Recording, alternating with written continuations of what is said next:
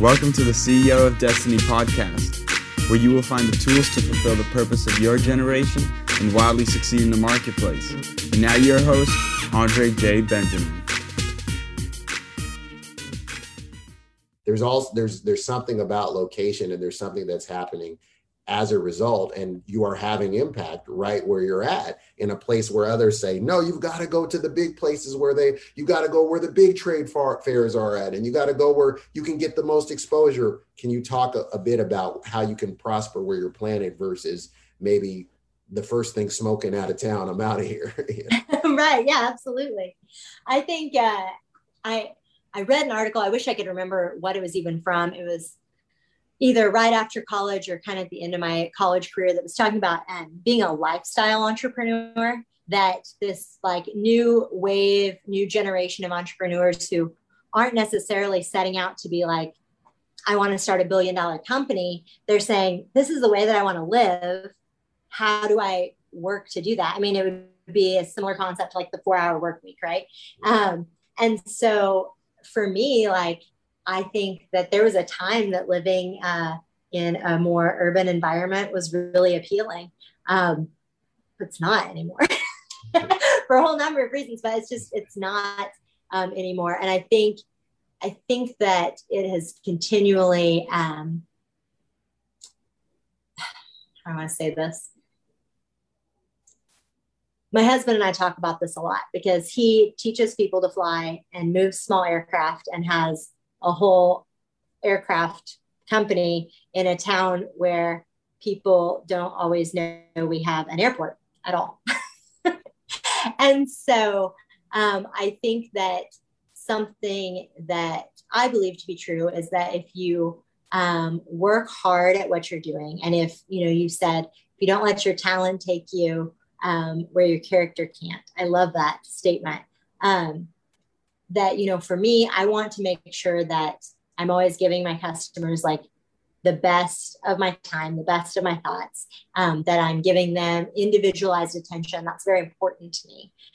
I can't do that if I have more customers than I have time. And I can't do that if I'm spread really thin, which I feel like I would be in a larger capacity. And so just being able to take the process and go one step at a time. And so I think for me, the slow pace of the Midwest has been a really great business incubator. I don't think it limits what I can do. I think at one point I thought that it probably did, but I think that it paces what I can do.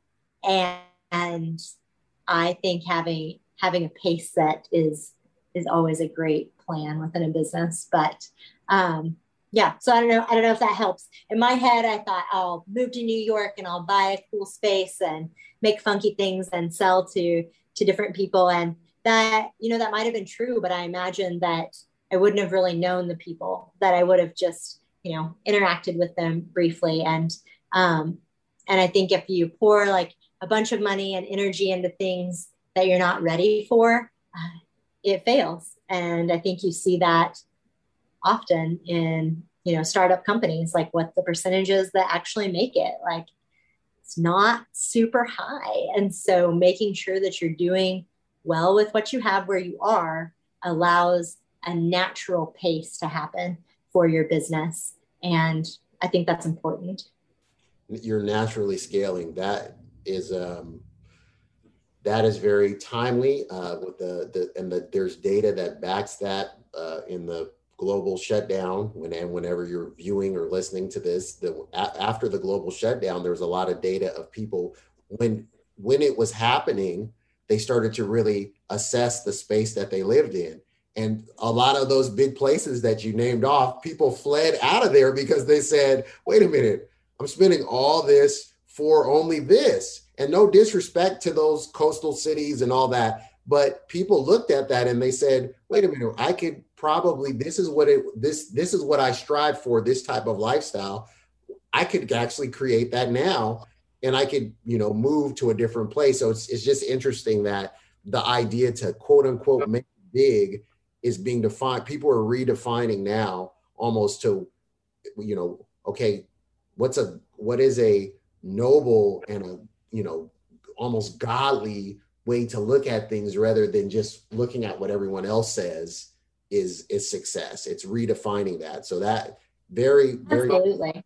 Well, and I think the other side of that too is, like I mentioned, you asked about like, how did I feel like when I made $1,000? There's probably a time that prior to that, you could have said, how would you feel if you make $1,000? And I'd be like I made it. Like, that'd be the best. I'd take all my friends to dinner.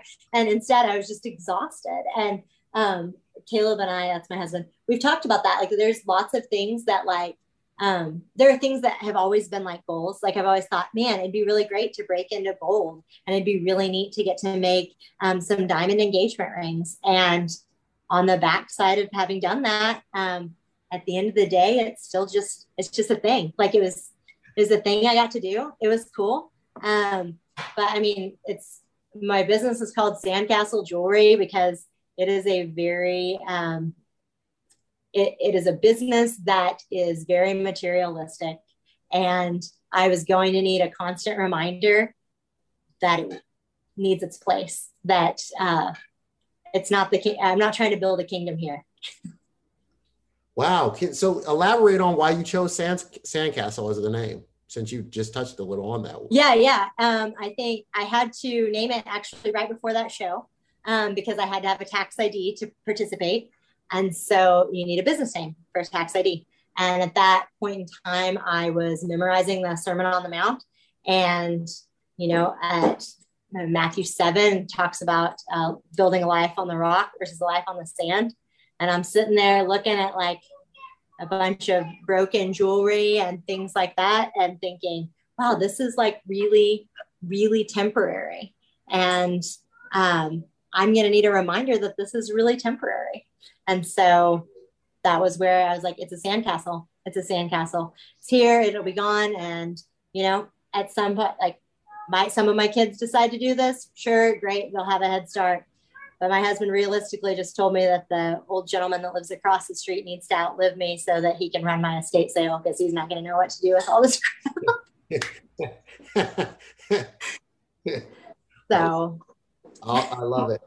So where can people find you and what's coming up next and where can people find you? I want them to be Sure. So my website is sandcastleJewelry.com.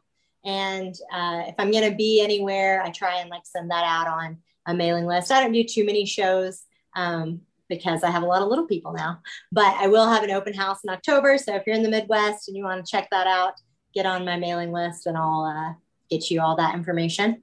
But I can also be found on social media.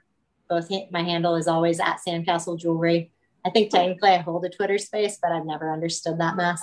So same with TikTok. Don't follow me there.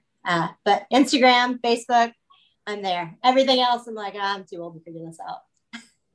When you, as we close out, what you talked about Matthew 7 or whatnot, is there something that encourages you to continue to remain creative in the times when you don't? Do you have anything that is there a phrase? Is there a verse? Is there anything that hits you that says, man, you know what?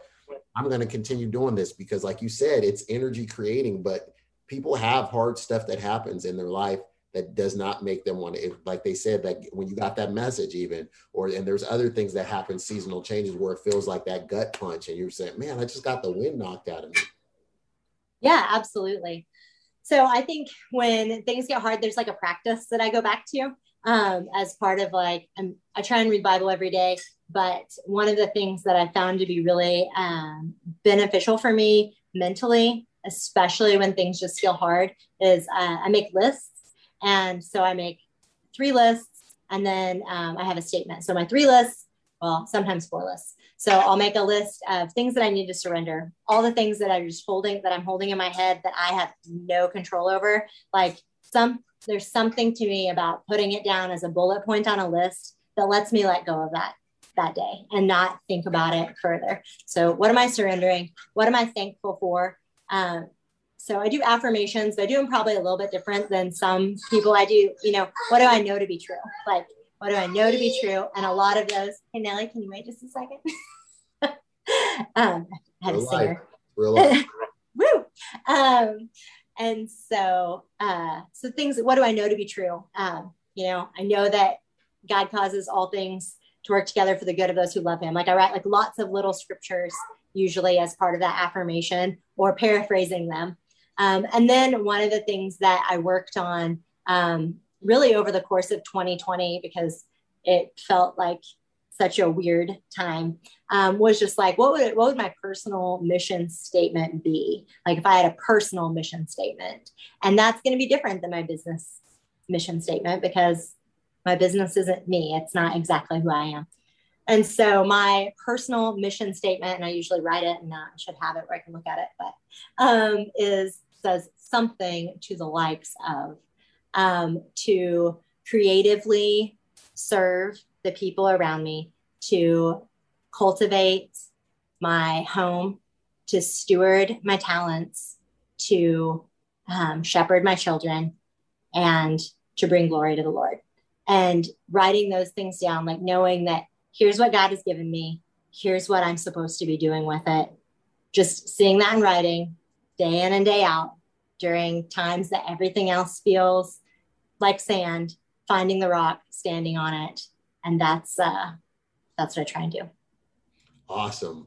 I think that's a great place for people to stop because it makes people slow down in the midst of all the fastness. We can slow down and kind of assess where we're at. So thank you for your time today. Thank you for being a part of this show. I look forward to hearing the feedback and seeing the work that you're doing. We look forward to hearing more great things from Sandcastle because it is imperative that people are liberated to create and that people can see beauty in the things that are somewhat hard. You talked about looking at rocks and metal and things that you can see. That's a gift. My wife has the ability, she gets it from obviously my father-in-law, but they can look at spaces and that are all torn up and they tell me, oh my gosh, this is so beautiful. You can see, and they can transform a space and make it beautiful. Whereas I want to see it done. I see something done. I'm like, that's nice right there. Let's get that. Let's not put all that sweat equity in. I want the event. So it's encouraging that you shared your process and I look forward to hearing more of what Sandcastle was up to. So thanks for being on the show. Well, thank you for having me. Thank you for listening to today's episode. Do us a favor. If this was useful in any way for you, please go to iTunes and leave us a review. Reviews will allow others to easily discover the podcast. If you'd like more information and to receive a free download, Rediscover Your Destiny, go to ceoofdestiny.com. Thanks again, and tune in next time.